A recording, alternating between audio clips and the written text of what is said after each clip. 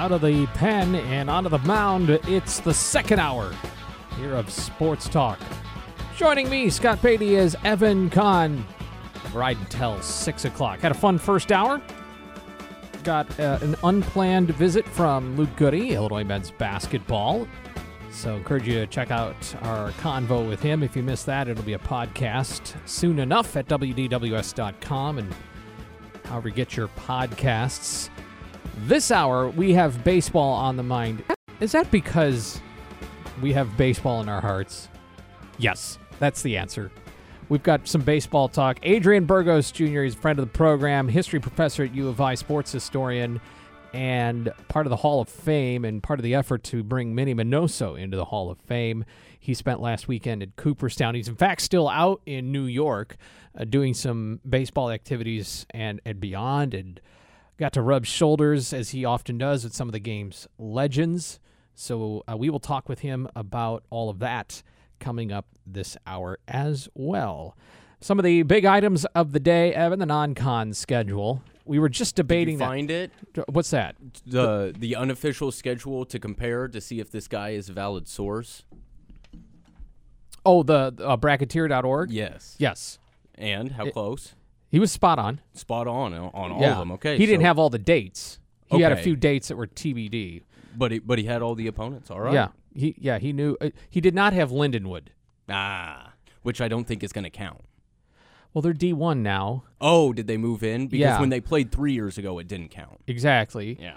They're D1 now, but they are in some sort of that probationary thing when you move into D1 where yes. they couldn't Make the tournament. Yeah. Yeah. Okay. But it will count for the record. Yeah, it usually counts for this record and the stats. I would assume it counts in net ranking and all that. Okay. But let's be honest, it's not going to do any help to you by winning that game. That's just a schedule filler. Yeah. game. You get guys reps, get everybody in. Yeah. If I remember right, when that game happened 3 years ago, pretty much everybody played and almost everybody got a bucket, and that's kind of the goal for those games. Yes, it's the Friday after Thanksgiving. It's the 5 days. Belly full of turkey. Yes, it's the 5 days after Vegas trip game. Your previous game would have been against either Baylor or Virginia, and your upcoming game is against Syracuse, and you have 2 more games in there against Big Ten opponents, so I get it. So that's where you think the Big Ten weekend is as well. I don't know that for sure, but Right. historically, it's been the first weekend of December. Did they split them up last year? Were they both in a weekend last year, or did they? It was like a Saturday, Monday, or a Sunday, Tuesday kind of thing. Because I remember that Iowa game was a weekday. So that might be something similar because Illinois is playing that first Tuesday in December at Texas, Yes. in New York City against Texas. So I don't know that they're going to go Friday, Sunday, Tuesday, Big Ten, Big 12 matchup. It That's could. a lot. That would. Yeah, that'd be quite the gauntlet. Yeah, that'd be coming hot and heavy. But they got a 13-game window between December 6th and December 17th. Of course, finals are in there. That's finals week for sure. These are the things I like to think about. So, maybe you don't want to think about them, but I just think about these things.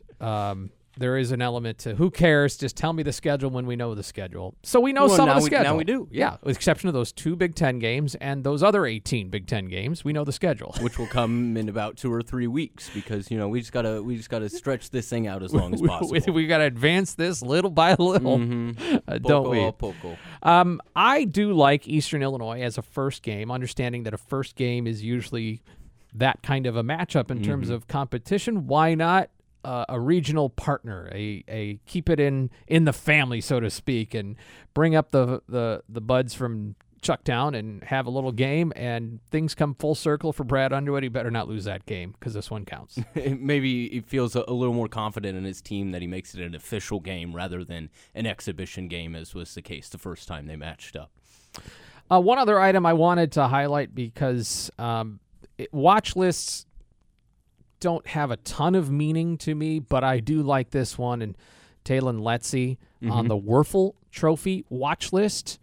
And we talked with Talon, and this is to the best football player who combines exemplary community service with leadership achievement on and off the field, named for Florida quarterback Danny Werfel.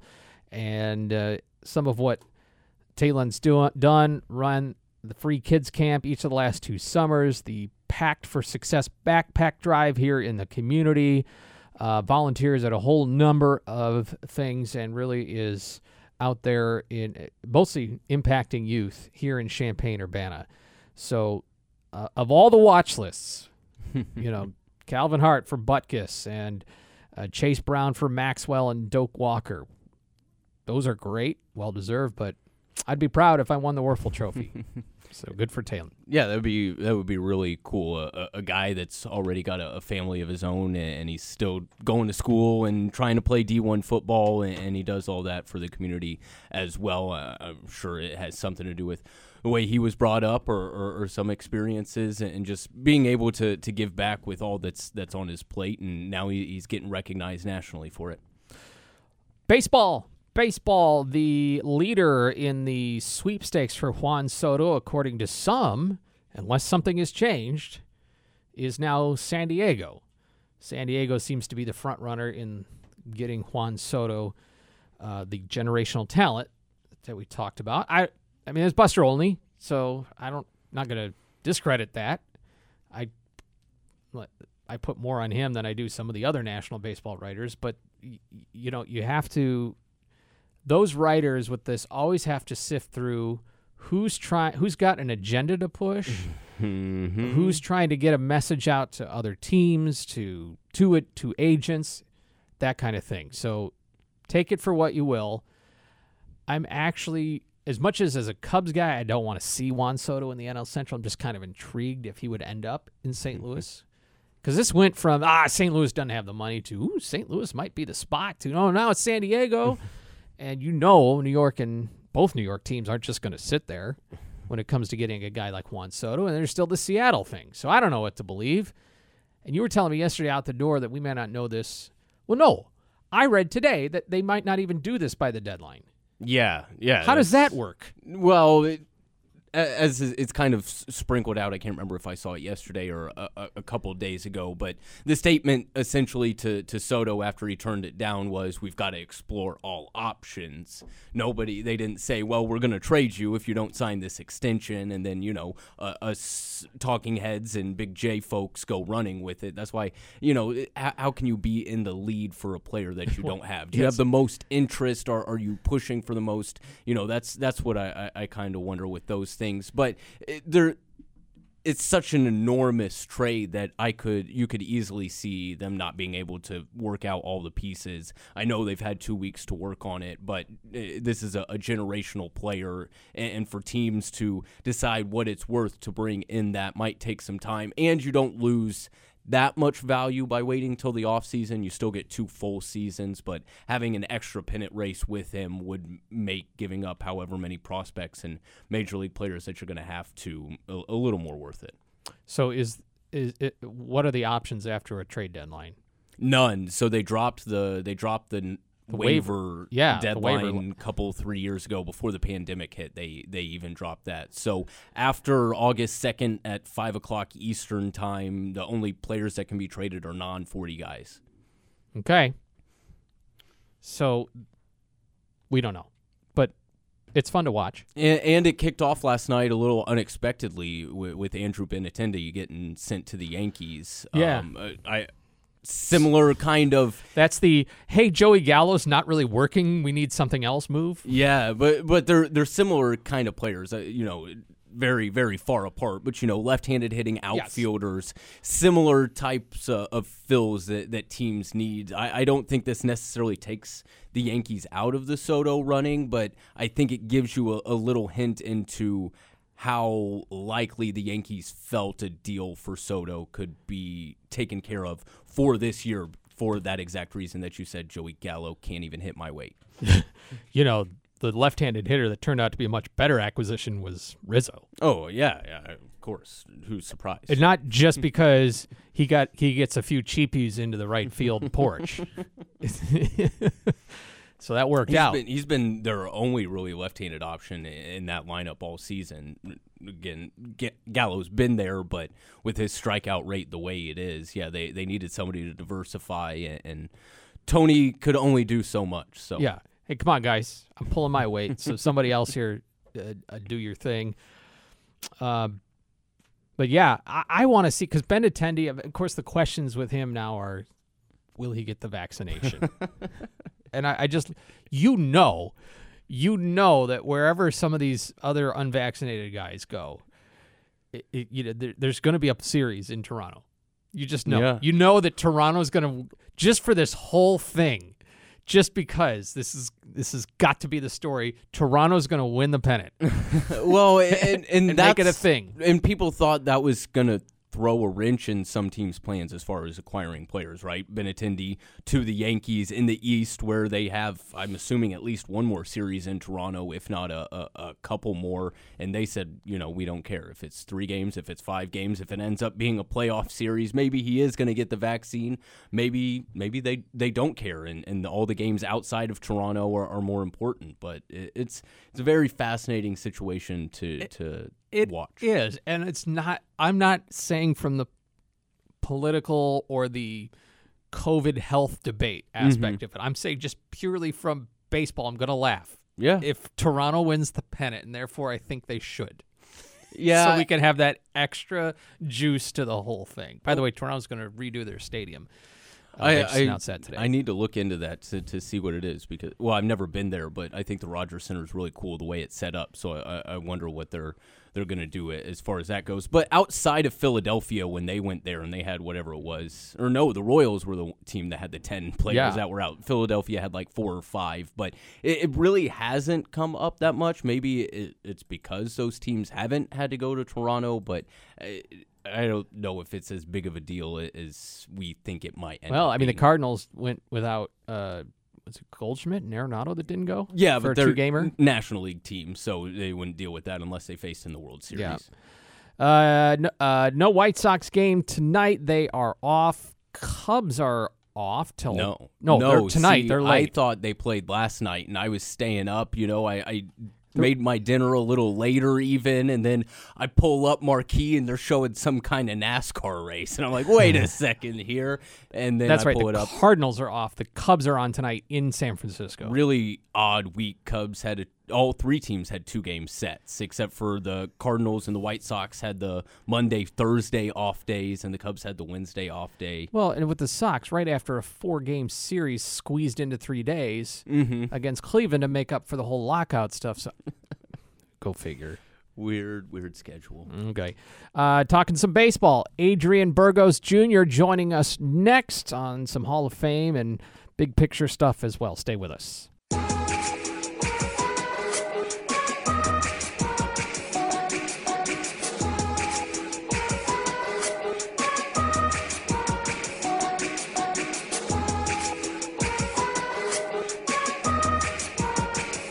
We continue on Sports Talk here on this Thursday, July 28th. This past weekend, it was the Hall of Fame induction ceremony.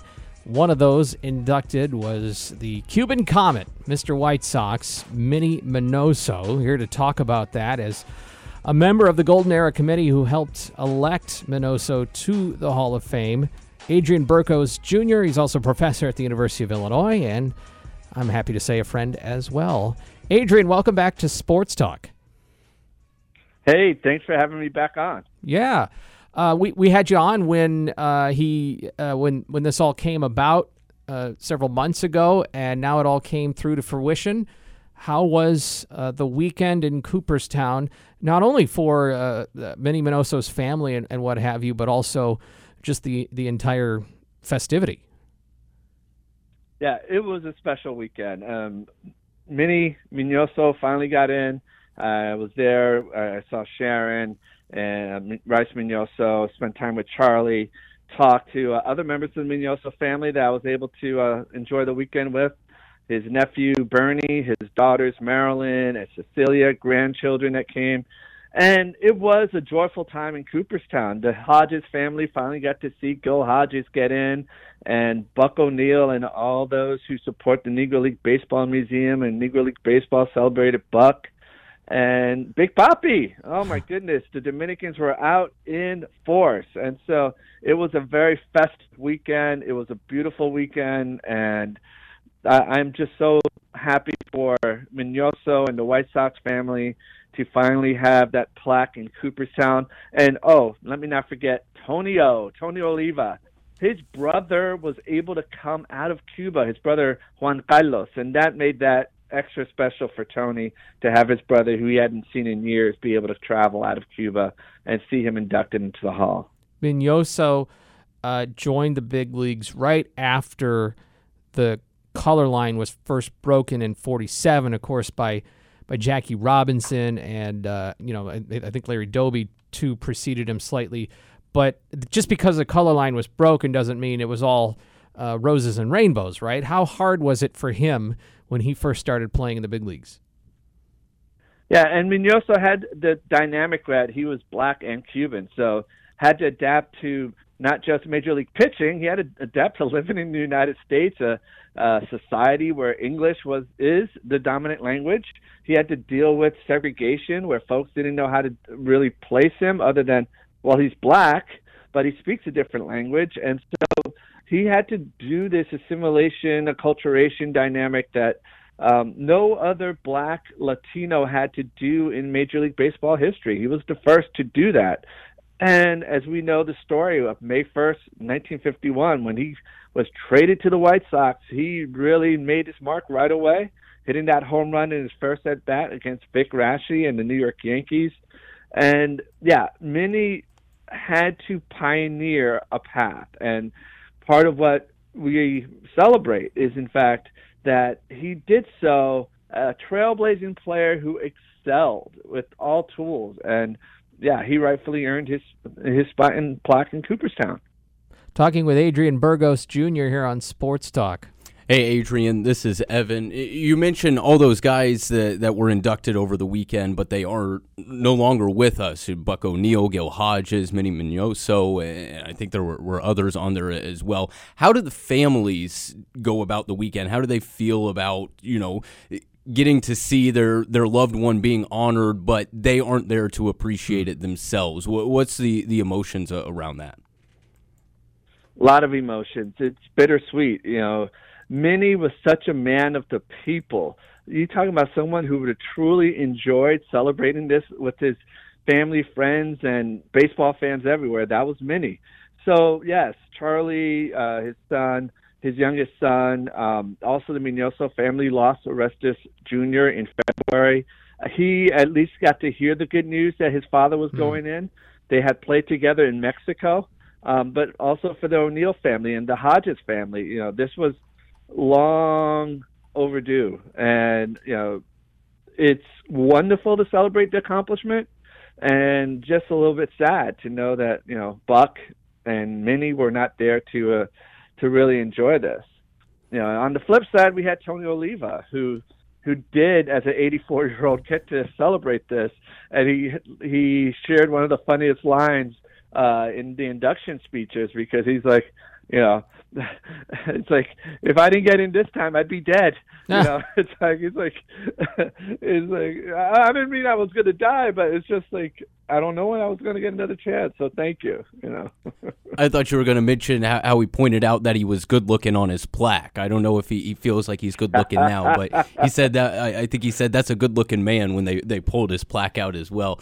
But really, I've never been to the Hall of Fame in general, and especially not the ceremonies. What all goes into it? We see the speeches on TV, but are there opening ceremonies? What is the whole day, weekend for the Hall of Fame induction like?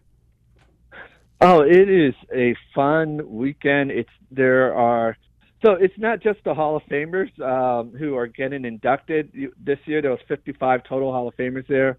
And you're really seeing the greats of baseball come alive. Johnny Bench is there. Mike Schmidt is there.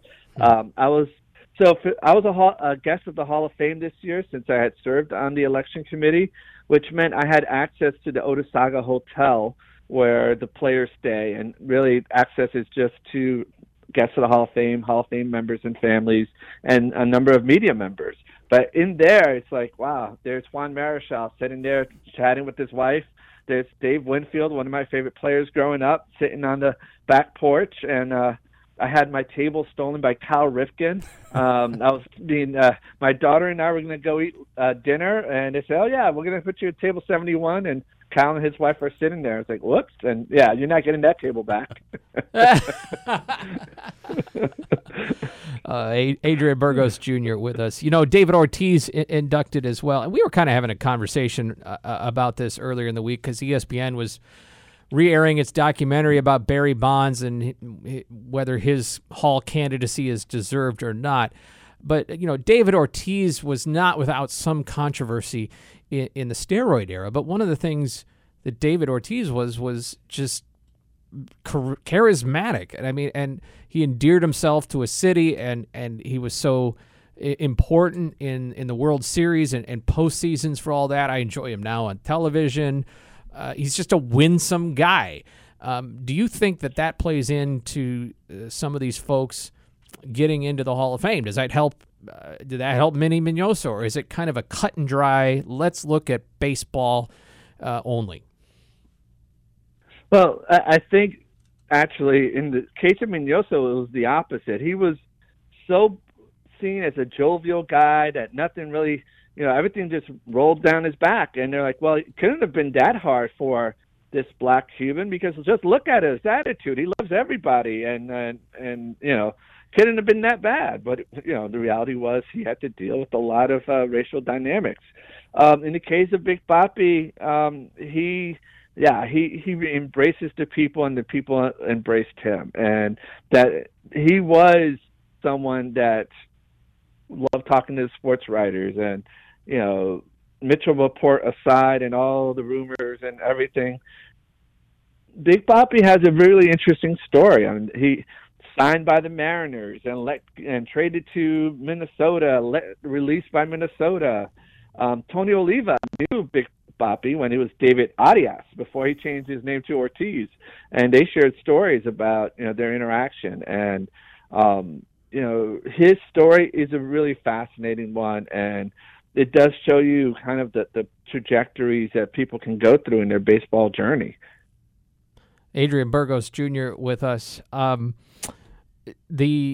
wanted to ask you about, because Manny Minoso from Cuba, David Ortiz, Dominican. This thought came to me the other day. Is there a smaller pipeline from Mexico compared to other Latin American countries that have produced? I think of Fernando Valenzuela and maybe Vinny Castilla. But is there not as much of a pipeline coming from Mexico and developing baseball talent? Is it more of a soccer country?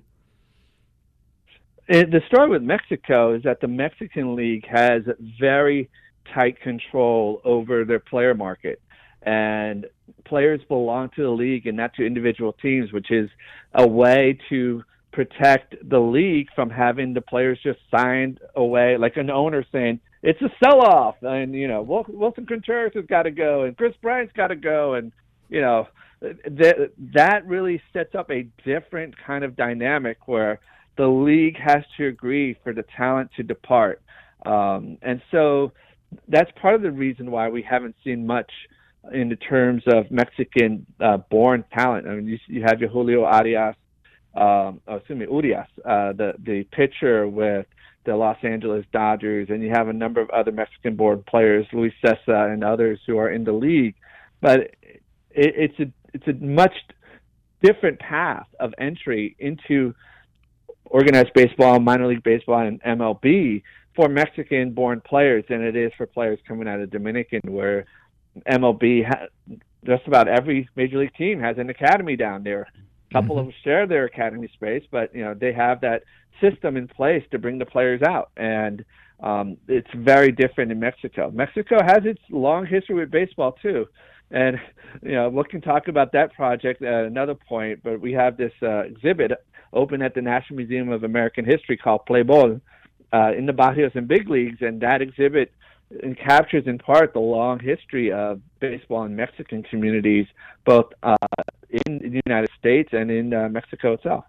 Adrian Burgos Jr. on Sports Talk here. Yeah, we didn't even work this out, Adrian, but Scott's question kind of leads into a question I wanted to ask you. Over the last week, the MLBPA and Major League Baseball couldn't come together on an international draft, something that's been rumored for years and years. Where do you stand on the international draft, and what do you think the advantages and maybe disadvantages that are leading to not having an international draft here by this time? Well, what's interesting is that what the international draft aims to solve is the problem of the creation of MLB's organizational teams. That is, the scouts who are finding ways to brook the system, to hide players. It won't really help Dominican youth. In fact, it might actually hurt, because instead of a whole bunch of players signing as amateur free agent every June, July signing season, they're waiting for an international draft, and it's a handful of guys who get drafted first. And so the price that they would command is going to go way down. So I don't think there's a really big push in the Dominican Republic for an international draft. Much of the issues that people have pointed to that the international draft will solve are issues that have been the development of the practices of major league organizations in not Cuba, in the Dominican Republic and other parts of Latin America. So it's great for the owners to have an international draft, but I don't think that should be great for Dominican and Venezuelan baseball. All right, let's cut to brass tacks. Adrian, where do you want to see Juan Soto end up? And you can't say Yankees just because you're a Yankees fan. Oh, man. I think he's going to end up in San Diego. San Diego has not had a strong season. And, Fernando Tatis keeps getting injured. And it seems the Padres have been basically trying to make every trade in the last couple of years to make the team better, and it hasn't quite worked. So, but they do have the commitment, and they have a pretty strong farm system and young talent that it might help. I know my in-laws are big Mets fan, and they keep trying to envision a trade where the Mets could acquire him, but I don't think the Nationals are interested in sending Juan Soto a few miles north in the same league, or same division, I should say. Yeah, that's no doubt. And I want to do one more Hall of Fame question before we let you go. Looking ahead to next year's Hall of Fame ballot, I know you don't vote for the modern day, or I don't know the exact wording for it, but first time on the ballot for Carlos Beltran. I think he's an eventual Hall of Famer. How many times do you think it's going to take for his name to be on the ballot before he finally makes it to Cooperstown? I think because of the, shall we call it, the trash can scandal with the Astros, it will take a couple of times for him. I think he does deserve to be in. He was an excellent, top-notch ball player. And we had, between the era committees and Big Papi getting voted in, we had 7 inductees this year. And, we don't know if any first ballot guys get in next year. It's going to be close. And there's a few like Billy Wagner whose chances might go way up particularly if there's this kind of sentiment like we need to get somebody in. So yeah, we go from this really big celebration this weekend where the history of the game, really from Bud Fowler all the way to Big Papi. I recommend people check out Dave Winfield's tribute to Bud Fowler because it really gives you a sense of the history that both Fowler and all of us who were there in Cooperstown were acknowledging through this weekend celebration. Adrian Burgos Jr., historian of baseball, sports, Latinos in baseball, urban history, professor at the University of Illinois. Always good to visit with my friend. What's your next project? Biography of Manny Mignoso. Aha. So I'm in the middle of it now. So, well, White Sox fans will be especially interested, but I think all baseball fans will be interested in that. Hey, we appreciate you spending some time. and hope to see you around here soon. Don't forget you got a syllabus to start, assembling for this fall and everything. Yes, thank you for the reminder. All right, be well. Thanks, Adrian. Take care, guys. Bye-bye. Adrian Burgos Jr., glad to have him. We have more on Sports Talk after this.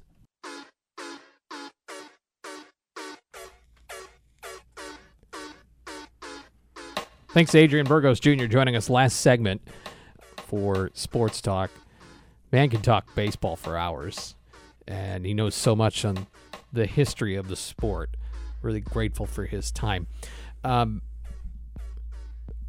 mention of Mexican baseball players made me think of Fernando Valenzuela, makes me think of Dodger Stadium, made me think of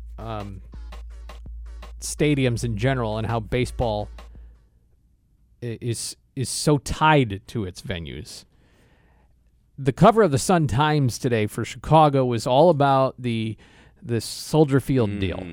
And I want to posit to you, true or false, stadiums and football aren't as big of a deal. True. It's funny you say that. I don't know why I was thinking a similar thing here in the last week or two. Just, there's so many unique characteristics to each.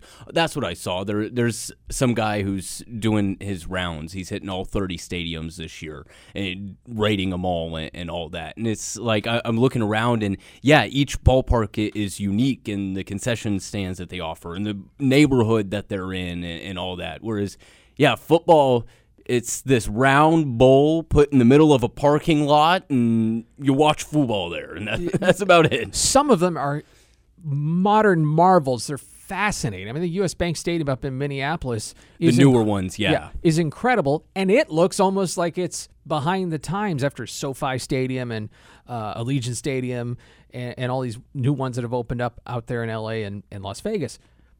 But I would suggest this. That my theory is you can take away the stadium for most NFL teams, and it wouldn't really throw fans too much, except for maybe Lambeau.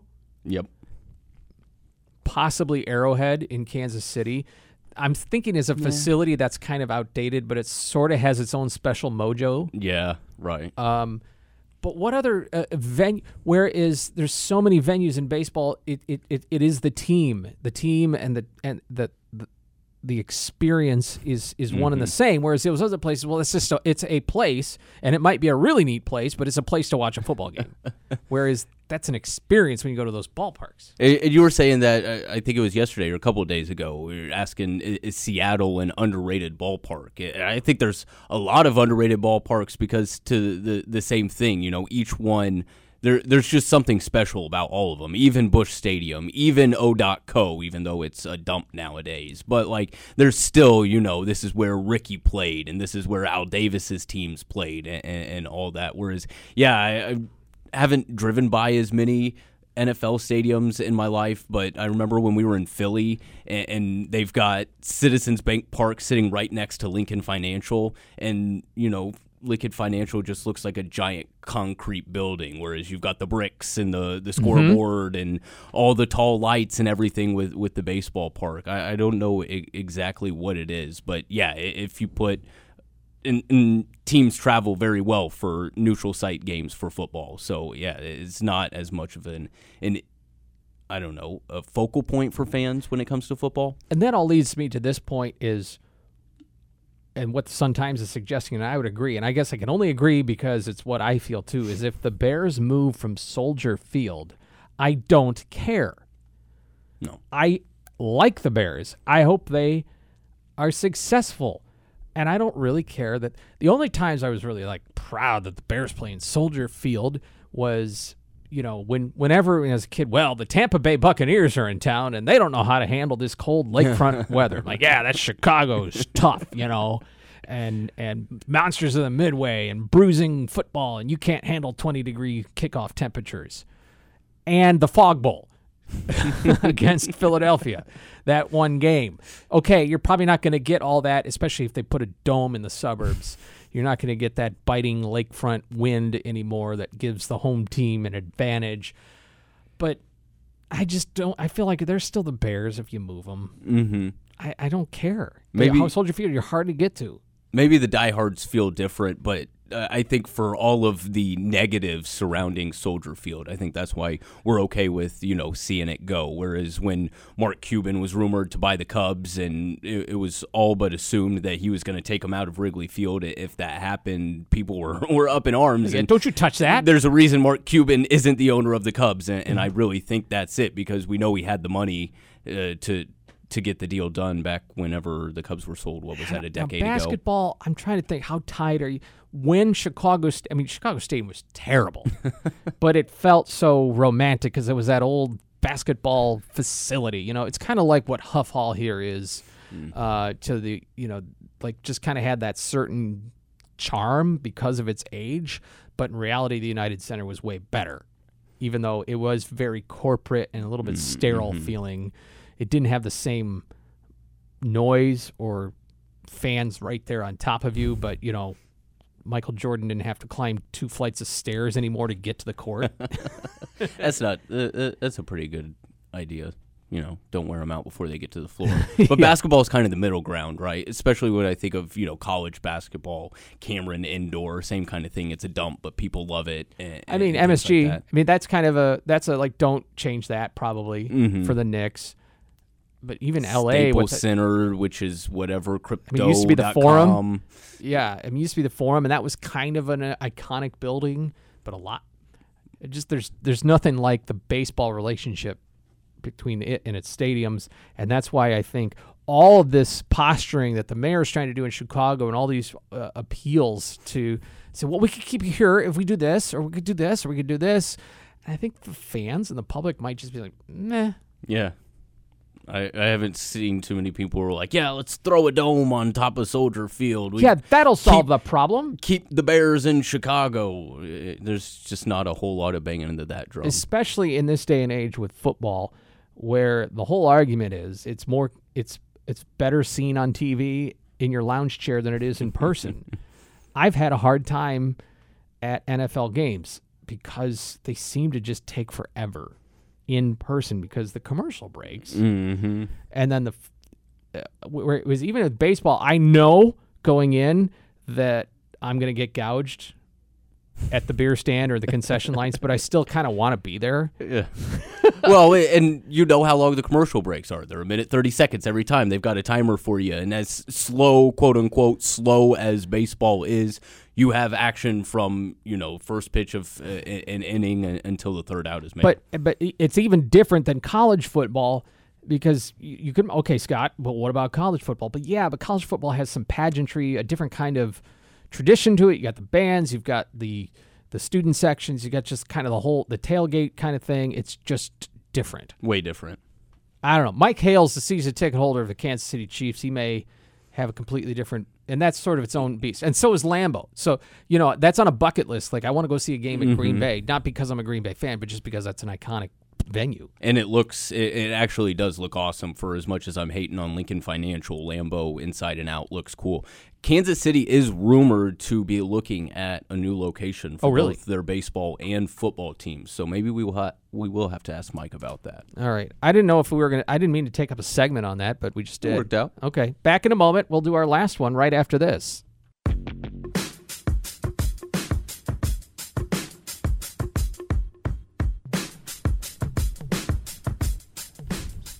Texter chimes in on the Castle Heating and Cooling text line to say that absolutely loved the old Comiskey Park. Yep, that had some charm.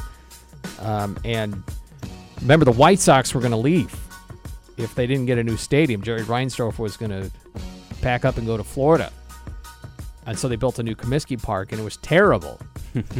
And they actually had to shorten it. Mm-hmm. And it looks way different than I was there. 1992. I went to games. It was sterile. You felt like you needed oxygen if you were in the upper deck. You felt like you were going to fall into the lower deck because it was so steep. Now they've added a lot of shrubberies and green seats, and it looks a lot better. I haven't actually been. I think I'm going to get to go to a game here in August. I haven't actually been to it since it was renovated years ago. Then. Yeah. I mean, since 1990, whatever. There was a I should have saved it, and I probably got it saved somewhere, but there was a really cool article a few months back, I think it was in the Tribune, about the guy who tried to make Comiskey 2.0, but it got shot down by the White Sox, and that's how you ended up with whatever they try to call that ballpark now. Yeah, and I mean, look at the United Center. That was, like I said, it was a lot more sterile is the word. Mm-hmm. But it's the biggest NBA arena, I think. Put as many seats in there so you can sell as many tickets so you can make as much money as possible. The house that Jordan built. Yes, all right, indeed. This was fun. We talked in the first hour with Luke Goody. He's a basketball player for Illinois, and we enjoyed that. Scott Ritchie was in as well with Lauren. In this hour, we talked some baseball with Adrian Burgos Jr. Tomorrow, we'll have some of our usual Funky Friday. As we said last week, Evan could be gone, but he left us some funk. But kind of like our baseball stadium discussion, like the funk and Evan are really tied together. So it'd be better with you there. Yeah, we're going to get the band all back together tomorrow, and it'll be like old times. Indeed. All right, thanks everybody for tuning in. No White Sox tonight. They're back tomorrow night. And thank you to Joey Wright on the other side as well, helping us out. You're listening to News Talk 1400 and 93.9 FM WDWS. Champaign-Urbana coming up on 6 o'clock. Good night.